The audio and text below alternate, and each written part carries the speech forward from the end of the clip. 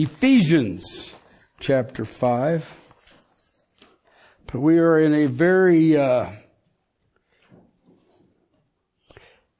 wide and deep section in verses 18 to 21.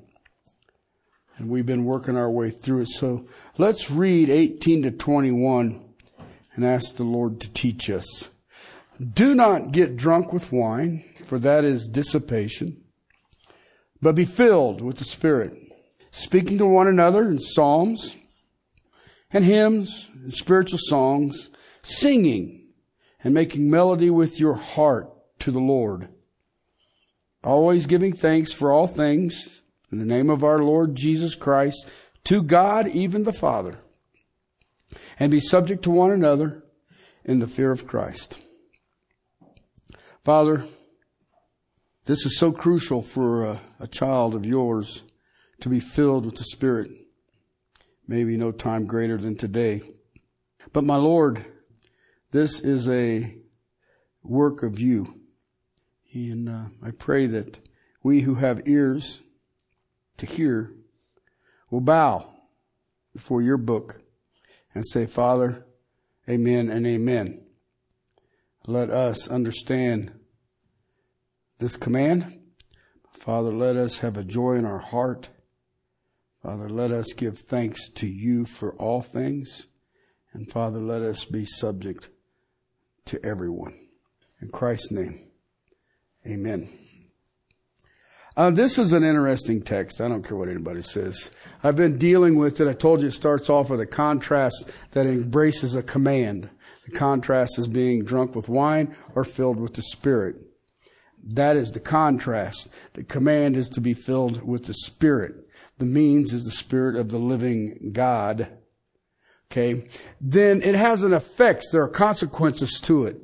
It affects us individually. We have great joy in our hearts that we will have a new song in our hearts that we'll sing forth to the Lord in darkness and in light, in trials and in blessings. But we also understood that when I am filled with the Spirit, then the Spirit is that is in control of me. He is moving me. He is controlling my attitude, my actions, my mouth, my heart, my reactions. And in doing that, I'll give thanks to the Lord Jesus Christ, even the Father, in all things. In all things. And what we've been working on is being subject to one another in the fear of Christ. Okay? I'm still going to belabor this one.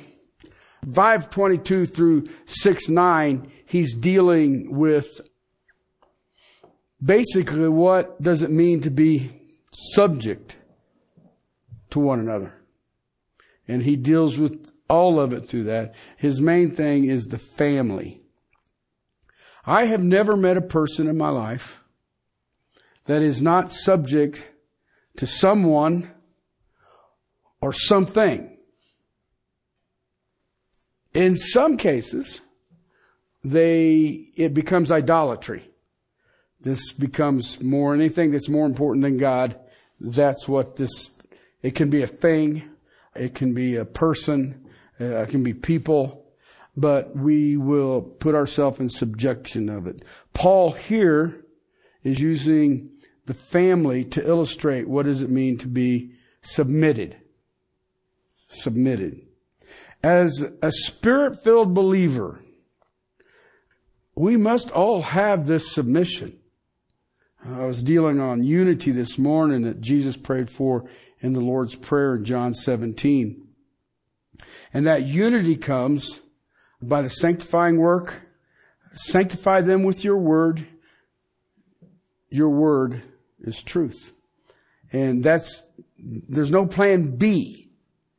I remember Charles Spurgeon one time was asked by a secular reporter there in London, which is more important, to pray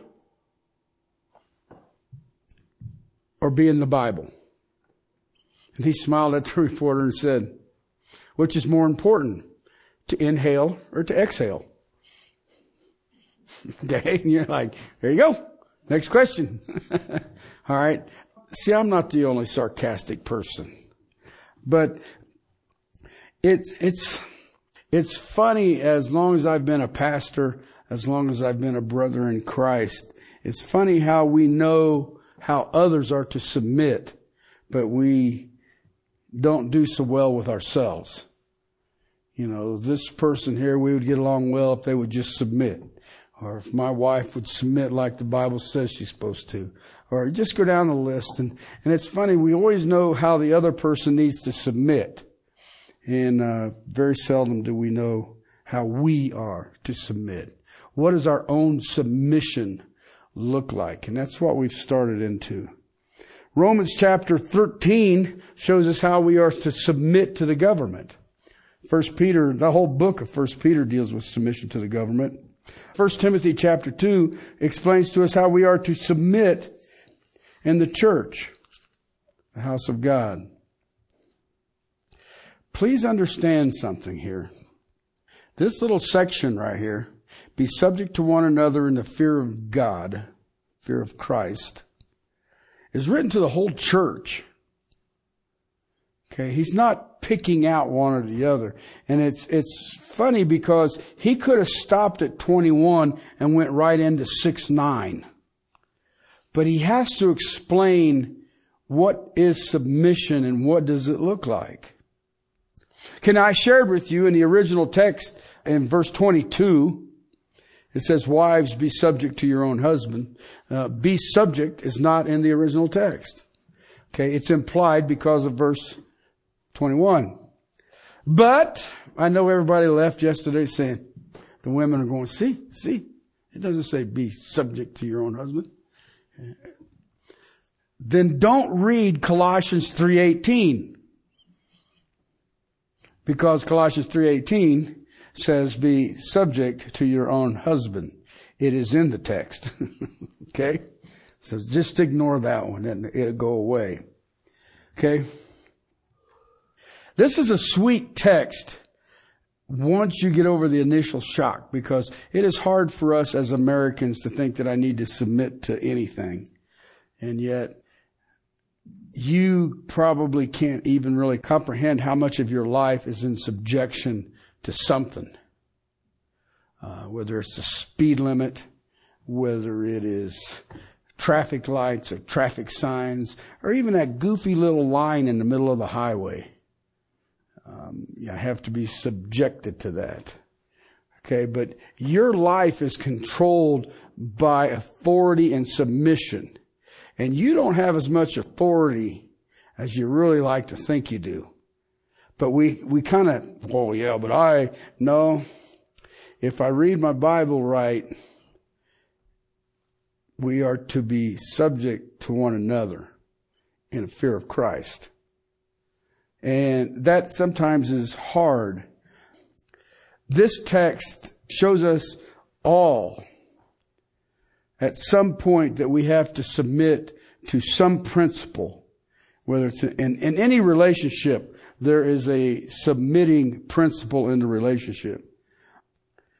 We are in submission. You may be in submission to an employer. In that employer, you may be submitted to a boss or several bosses. I've worked for the government in the past, and you have several bosses. They are all bosses, except you, but it's really funny because they can't make a decision. So that's why I never lasted long working in government. It's like, no, man, you guys need to make up your mind. Okay. My submission was questionable. Okay. In the family, submission is mutual. It's funny because everybody knows verse 22. Okay. And it's amazing to me that, woman submit. But submission is mutual in the family, but it's also mutual in the marriage. The whole dynamic of the marriage is mutual submission. Okay. And it's like I said last week, everyone knows that what a woman is supposed to do and that women are supposed to submit. Okay. But we very seldom we ever have somebody read verse 21 before they tell me that my wife is supposed to submit to me. Because it says be subject to one another. be filled with the Spirit. We have to understand then that submission is mutual. Okay, now I'm going to give you some verses, and these are going to hurt your head for a little bit, but hopefully I can paint a real pretty picture and put a nice bow on it at the end of it. 1 Corinthians chapter 7, 1-3. Now concerning the things which you wrote. Okay, they had written, the church in Corinth, believers had written to Paul concerning some things. It is good for a man not to touch a woman. You understand what that means? It's good for a man not to touch a woman. It's real simple. And Paul says it's really good if you don't do that. Why? Any guesses? Temptation. Temptation. Look what it says next. But because, verse 2, of immoralities, each man is to have his own wife. I like that it keeps using that. Own wife, not everybody else's wife. Own wife, and each woman is to have her own husband. And we all sit there and go, well, that ain't so hard. Duh. Verse 3. The husband must fulfill his duty to his wife. And likewise, also, the wife to her husband. Well, what does duty mean? Well, I'll let you think about it. See if you can come up with an idea. Okay? I am to take care of her needs. Which one? Her needs. Okay? Please, ladies. I said needs, not wants. Okay? Well, I want that because it's a need. Okay? All right. And it says what? The woman is to do what? Take care of the duties of her husband. Okay, now look, I want to show you verse 4. This is where I'm springing from.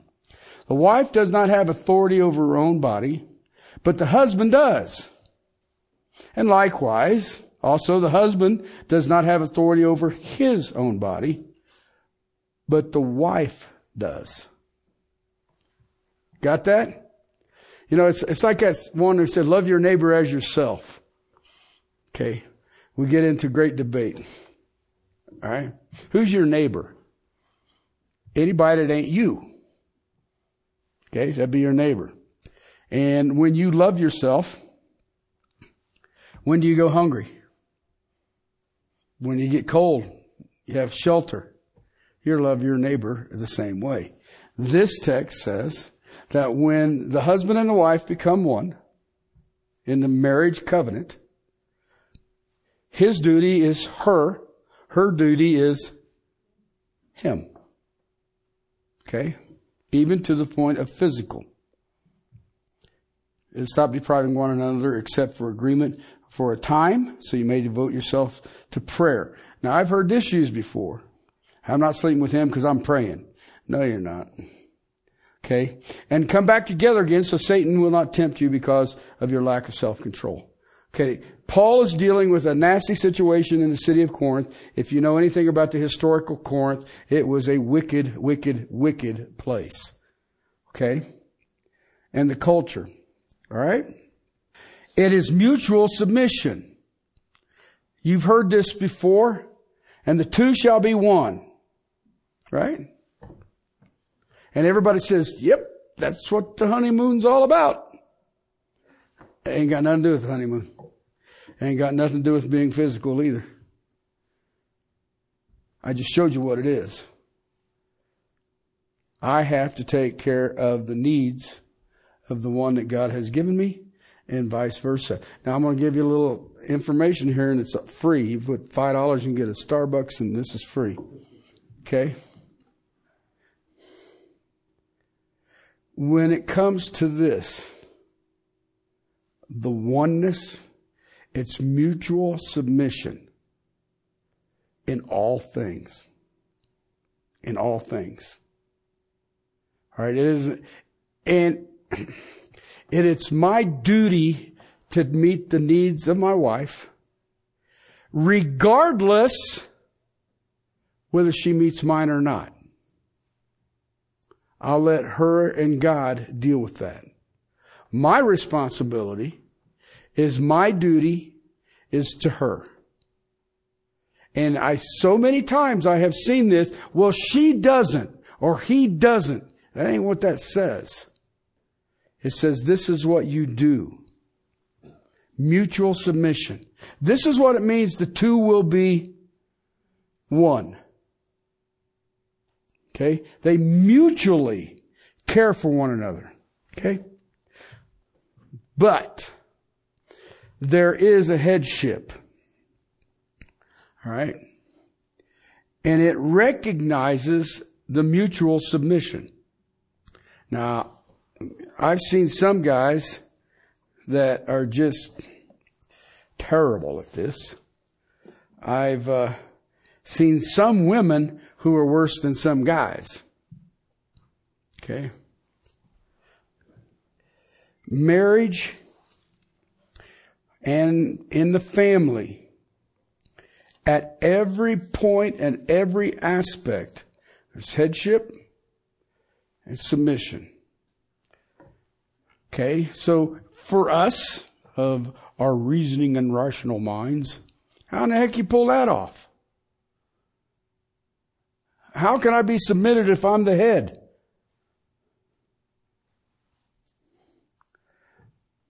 Everything you look at in the world today is based on authority and submission. I don't care what animal kingdom you look at. I don't care what you look at, there's authority and submission. Every form of government, there's authority and submission. Every form of society, there's authority and submission. How does anything get done if we're all submitted to each other? Well, I can't do anything, I'm submitted. Right? No. Somebody has to leave. Nobody's making a decision. I'm going to stay here because I'm submitted. Okay? God shows us through this text how it works. Now I want to give you a text. It's evidently become controversial, and I'm not sure why. Well, I do, but that's another story. In the book of Galatians, chapter 3, verse 28, there is neither Jew nor Greek, there is neither slave nor free man, there is neither male nor female. There you go. And for you are all one in Christ. If you belong to Christ, then you are Abraham's descendants according to the heirs of the promise. Okay? Now, it's amazing some of the stuff that people can get out of that. It just ain't there. Okay? We're one in Christ. We were looking at that in Jesus' prayer in John 17. That they may be one. If they are one as the Father and I are one, then the world will know who sent us. Okay? Try it. Subject to one another. We are all one in Christ. All right? This book is a call to oneness. That text in Galatians means that there is no such thing as a second-class spiritual citizen. All right? It doesn't matter whether you're a Jew or a Gentile. It doesn't matter if you're a man or a woman. It doesn't matter if you're a slave or a free man. You are one spiritually in Christ. Listen, before God, every single one of us, there's one. Okay? I'm not more spiritual than you are. You're not more spiritual than I am. We are identical. We are clothed in Christ's righteousness. When God looks upon you and I, what does He see? Christ. All right? And it doesn't matter whether you're a Jew or you're a Gentile. It doesn't matter if you're a male or a female, free or a slave. All right? We got that all out of the way? Well, then let me give you an illustration. We are equal in Christ. All right? Please, men, You are not spiritually superior to women. Okay? I don't care if you know more Bible. I don't care if she knows more Bible. There is no difference. 1 Corinthians chapter 11, verse 3. I want you to read something, because this is something that I think we struggle with. How is there authority and submission, and you get anything done if we're all subject to one another? Okay? I shared with you guys a story, I think it was yesterday, about there were 60 elders in a church, and they were building a brand new worship center thing. And when they got it all together, and it's, here we go and all the rest of it, one of the elders says, there's no baptistry. Well, over in our other building, we've got a baptistry, and if we're going to baptize, we'll just take them over there to the other building, and we'll baptize them there. And he says, then how do we call it a worship center if there's no baptistry? Okay, 1 out of 60 said we need a baptistry. You know what the 59 did? They submitted. They said, let's figure it out. When they got done, the pulpit area is quite a bit higher, and you walk up several steps to it. And when you get up there, all of a sudden you realize that the pulpit is hydraulic. It goes up or it goes down. And it can go down into the platform, and then the platform opens up, and guess what's under the bottom of that platform? A baptistry. And the guy pulled it off. Of course, when you're a mechanical engineer, I can come up with something. It shouldn't be that big a deal. So, but if you've ever stood up, I've stood up there, had to do some speaking, and you walk up to it and the thing is doing this. So the guy whoever's controlling the thing is like, okay, we got a midget up there. What do we got? A basketball player? We just keep raising it back and forth. But you walk up to it and you're like, wow, I'm so nervous. My Bible's going forward.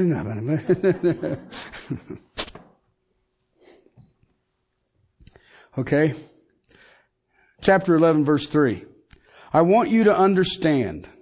Okay, now listen to this. That Christ is the head of every man. And we get a hearty amen, right? And the man is the head of woman. And all the women go, yeah. Okay. That's not the part I want to deal with. Okay. What does it conclude with? God is the head of who? Wait a minute. How does that work? Thought you'd never ask. I gave you a verse last week. I'm going to go back to it, and I'll probably keep going back to it until I get over to Ephesians 6:9. Philippians chapter 2, verses 3 to 5. Do nothing in selfishness or empty conceit, but in humility of mind, regard one another as more important than yourself. That is subject. I am submitted to others. I am looking at everybody else as more important than myself. Okay? Do not merely look out for your own personal interests, but also for the interests of others. Amen. That's good Christian thought. All right. Look what verse 5 says. Have this attitude in yourselves, which was also in Christ Jesus.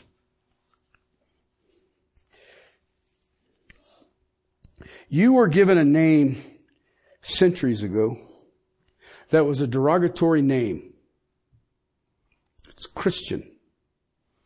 Christian was assigned to the believers of Jesus Christ, and it was done as a slander. The word literally means little Christ. Paul says, have this attitude. What attitude? Of little Christ. Okay, now think about it for a second. I give you 11:3. What does it say? Christ is the head of man. Man is the head of woman. God is the head of Christ. Have this attitude. But I thought they were one. Everything I've ever studied, there is one God. Right? So how is it that they are one, and yet God is the head of Christ? I mean, let's be real here. Shall I give you some text? John's Gospel, chapter 1, verse 1. In the beginning was the Word. The Word was with God. The Word was God. Okay? Sounds kind of straightforward to me.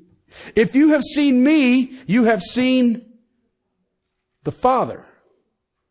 So they're one. Okay? If you look, verse 2 of John's Gospel, chapter 1, he was in the beginning with God. I took a Greek class a long time ago, and I had to translate the chapter 1 of John from the original language. You weren't allowed to use your Bible. It's still in there. It sits on my desk. I use it every once in a while. But I had a Greek New Testament, and I had to read this stupid thing and translate this thing. When you get to verse 2, he was in the beginning with God. You know what that literally means in the Greek? Face to face. They're face to face. Listen, no one can look upon God, but he was face to face with him. John's Gospel. Listen, remember this. The battle's on again, by the way. Jesus never claimed to be deity. Okay, so I'm giving you some reasons to say, what? Chapter 10, John's Gospel, verse 30. I and the Father are one. We are one. 14, verse 11. Believe me that I am in the Father, and the Father is in me. Otherwise, believe because of the works themselves. All right? They're equal. They're face to face. Hebrews, the whole chapter 1 of Hebrews is that God, Christ, is exalted to the exact equality of God. So how in the Sam Cain is God the head of Christ if they're equal? How is he the head of Christ? Okay, now listen. When I look at the essence of the Lord Jesus Christ, and I look at the essence of Jehovah, they're equal. They are the same. Holy Spirit too, by the way. Some of this stuff that's going wrong that you blame, that the Holy Spirit's being blamed for. Okay. Look at the nature and character of God and ask yourself, is that how His Spirit would act? So anyway. It is only in function, okay, in the function of the Godhead, it was deemed necessary for Christ to submit himself to the Father. Listen. God the Father, God the Son, God the Holy Spirit, before creation, okay, came up with a plan of redemption. He knew you before He created the Godhead. God the Father, God the Son, God the Holy Spirit. All right, but to pull off the plan of redemption, there had to be submission to the authority. Who was the authority? God the Father, God the Son, God the Holy Spirit. But God took on the form of man in His Son to pay the penalty for our redemption. And the Holy Spirit seals us and empowers us and protects us from the evil one while we are here serving the saints in submission to one another. So He's already given us a pattern. This is how it's supposed to look. Remember what Jesus said? All authority is given to me where? Heaven and earth. This same Jesus says, my will is to do the will of Him who sent me. Okay? Now I want you to let that go around. Remember what Paul told the Philippians? Yeah, if you get this, man, you'll be walking on water if it's cold enough. Okay? He told the Philippians, this is the mind of Christ. Okay? Considering others more important than yourselves. That's the mind of Christ. Okay? Jesus' mindset was, all authority on heaven and earth is mine. But my will is do the will of He who sent me. Okay, let me ask you a question. What's your will? What is it that you desire? And is it the mind of Christ? To consider others more important than yourself. Listen, when I look at Jesus Christ or Jehovah or the Holy Spirit, spiritually, they are all the same. Absolute equal. In their essence, they are absolutely identical. All three. In their nature, they're absolutely all the same. But God's design, the function demanded the Son to submit to the Father to show you and me humility. Think about that for a second. Let that just kind of rattle around in your head. We struggle with humility. And yet God said, my essence shall bow to me and take on the form of man to pay the penalty that they could never pay. That there causes my brain to hurt. That is humility. That's why when the Apostle Paul says, be subject to one another in the fear of Christ. Why? Because that's who you're following. Take up your cross and follow me.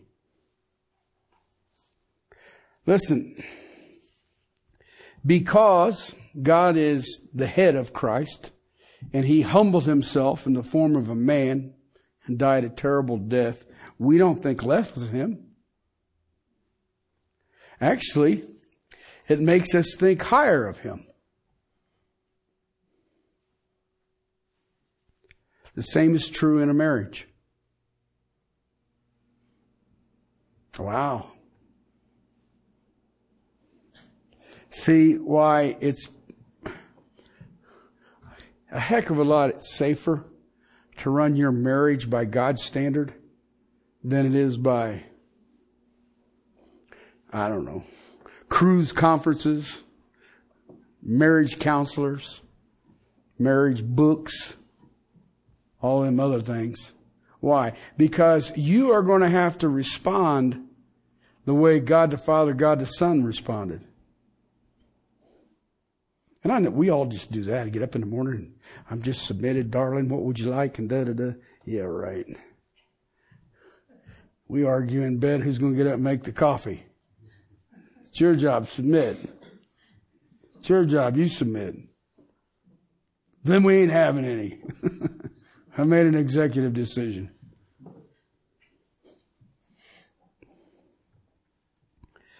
The two are one in marriage, in the same spiritual quality that God the Father, God the Son, God the Holy Spirit are one. The same spiritual position before God. When God looks down from heaven, husbands and wives, He sees one. He doesn't say, well, he's smarter than she is, or she's smarter than he is. He doesn't do that. Okay. So, for the function of the family, the woman takes the place of submission for the leadership of the man. Now, I wrote down some things here in my notes, and I thought, man, can you really say this? But you know me. If I wrote it down, I must be going to have to say it. God has made man, and he is stronger. Period. If you don't believe me, why is everybody pitching a fit over these male trans who want to get into women's sports? What's the deal there? Why is that a problem if we're all equal? Because I got news for you, we ain't. God made man to do the physical labor. Okay? He is designed. Okay, I want to use a qualifier. Used to be. To carry the brunt of existence. Okay? Not so much anymore. We have, I don't know what's going on. God has a perfect design and man says, hey, I can fix it. Okay, and man is the stronger.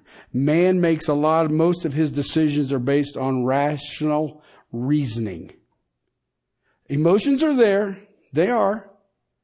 But I remember not so many years ago, men don't cry. Now they're blubbering idiots. But you don't cry. Why? Because you're a man. Okay, that's the only reason they had to give it. You're a man. Don't cry. Okay. That hurts. It doesn't matter. Don't cry. But men were designed by God to be the brunt of society. Okay? Listen. I know that goes against everything that we have been bombarded with. And I know a lot of it changed in World War II when all the men were gone and we still needed manufacturing. The women left the house and went into factories. And it's sort of been spiraling out of control ever since. But that isn't the way God designed it. God designed it that the man was the provider and the protector of the home. Okay? The women, by God's design, were designed to be gentle, to be tender. They are loving. You never hear a child cry out for his daddy. He cries out for his mommy, because mom is that tender, caring one. The women are to come behind and to support the strength of the man. I have to make a lot of decisions all week long with all kinds of weird dynamics. I will ask females occasionally, because I can just, well, that's this and this, boom. Okay, and if you ask a woman, she might give you a little nuances here that you don't step on a mine and blow yourself up. Okay, and so I will ask, and of course, every time I do, I hear the emotional side of it. Listen, it doesn't mean that they all start, that ain't what I'm talking about. I'm talking about there's a tender gentleness that is there, that is looking at it in the possibility of, well, will it hurt their feelings? Is there another way it can be said? Or this, that, or the other? And sometimes I just blow them off and say, I want to hurt them. Let's just do it. Okay. If they weren't such a knothead, I wouldn't have to say it. Okay, but there are times that that's one of the beautiful things about when I hear the two are one. The man has a balance now. But you know what's really cool about it? The woman has a balance. Okay, instead of just, the guy is there saying, no, man, be cool. It'll work. Okay? That's how it was designed. And that's how God designed it. Remember when He made Eve? All the animals had a mate. And Adam was sitting there doing what? Naming them. That's Mr. and Mrs. Giraffe. That's Mr. and Mrs. Hippo. That's Bugs and Peter Rabbit. But anyway, he needed a what? A helpmate. You know what is not said? It's not a slave. It's not a housekeeper. your private chef. It is someone to help. Because the man will work by the sweat of his brow till the days he dies. And the woman should be there to help him die. To help him work. Let's see if we can speed this up, buddy. Okay? Women come up behind and support the strength of the man. It is mutual submission. It's the same as Jesus Christ and God the Father and God the Holy Spirit. Same thing. Same thing. Mutual submission. Please, it does not negate the headship. Okay, you have a headship and you have a follower. The women should be following. And I know some men, you're like, yeah, I ain't following him any farther. You know how far on the weeds we are? Okay. It doesn't say that. It says, you know what? If that bozo goes off a cliff, you're going with him. All right? I had a dear friend of mine. Her husband was killed in a kayaking accident. And she was young. She was really young, had 2 young kids. And she was, of course, they immediately say, well, you need to go to a bigger church. She was in a little mountain town church, and you need to go. And she was talking to me about it. I said, well, let me tell you something. It ain't like God doesn't know where you're at. And she said, well, yeah, but I said, no. If he knows where you're at, he knows what your needs are. He'll take care of it. And they had a wonderful church. It was a phenomenal dynamic of taking care of one another. She met a guy. I don't remember what his name is. But anyway, she met him. And she said, I think we're going to get married. And I said, that's cool. And so I was sitting and talking to her about it. And she and her husband had taken me through a thing called Colossians 2:7 series. It's about a 2.5-year study of different parts of the Bible. And it's based on Colossians 2:7. Anyway, Navigators put it out. You can go check it out. It's pretty cool. Anyway, they took me through this. And it was the first time I ever went through what I would classify as an in-depth Bible study. Okay? You had to do the work. They gave you the tools. You had to do the work. So that's what her and her husband, that's how I met him. And now he was dead. And she was going to marry this guy who was a young believer. And I'm talking chronologically and quality. And I told her, I said, let me tell you something. You remember when all the things you and Larry went through early in your marriage and da-da-da and all that? Yeah. And I said, you're going to have to do that again. She said, what? I said, you have to go through those things so your faith is tested. And you come out on the other side of the refiner's fire. You come out on the other side of it pure. You've already been through it. You've been refined. He hasn't. So you get to go with him. Are you sure you want to do that again? And she says, I never thought of that. He has to be the head of the house. So somewhere in there, he has to grow spiritually. And you and I all know you can memorize the Bible, but until the fire comes, you don't grow. Okay, because then that book becomes alive. All right? And they went through a war. It was kind of ugly. There's still the headship. There's still the headship. But if you're honest with yourself, anybody here had bad bosses? I've already asked this, didn't I? Okay. And has anybody had good bosses? That didn't seem as good. But anyway, still looking. There's got to be one out there somewhere. Okay. If you go back and look at the good bosses, they were servants. They would never ask their employees to do something that they weren't doing. Okay? And so if you go into the military, you'll see that with the NCOs. You got the officers and the enlisted. Then in the middle of them, you got the NCOs. Everybody likes the NCOs. Why? They're very taskmasters. But they're not going to ask you to do anything they're not doing. Okay? I see that all over the place. The best bosses are the servant bosses. All right? Authority and submission, subject to one another. All right? Why? We are all in Christ.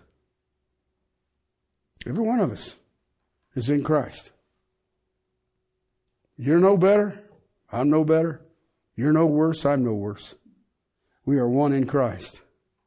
Now we need to work on considering others more important than ourselves, have the attitude that Christ had. Got it? No problem. Let's pray. Father, here we come. Lord, we love you. Thank you so much. Father, as I feel so inadequate with all the things you've shown me. But Lord, I pray that my brothers and sisters understand this. Understand that the picture that is in the Godhead is the picture that you left for your church, is the picture that you have left for marriage and family. So Lord, strengthen us, because this goes against everything we know and have been told and are continually being told. So Father, I pray that the men will rejoice that women are gentle and tender. But Father, I pray that the women will rejoice that men take the brunt, and sometimes they're blunt. But Father, their strength is from you, and may the women be thankful that God placed in their lives. Father, you made marriage. Let us bow before you, your direction. But Father, let us not negate our headship, and let us not negate being subject to one another. We love you, and we praise you in Christ's name. Amen.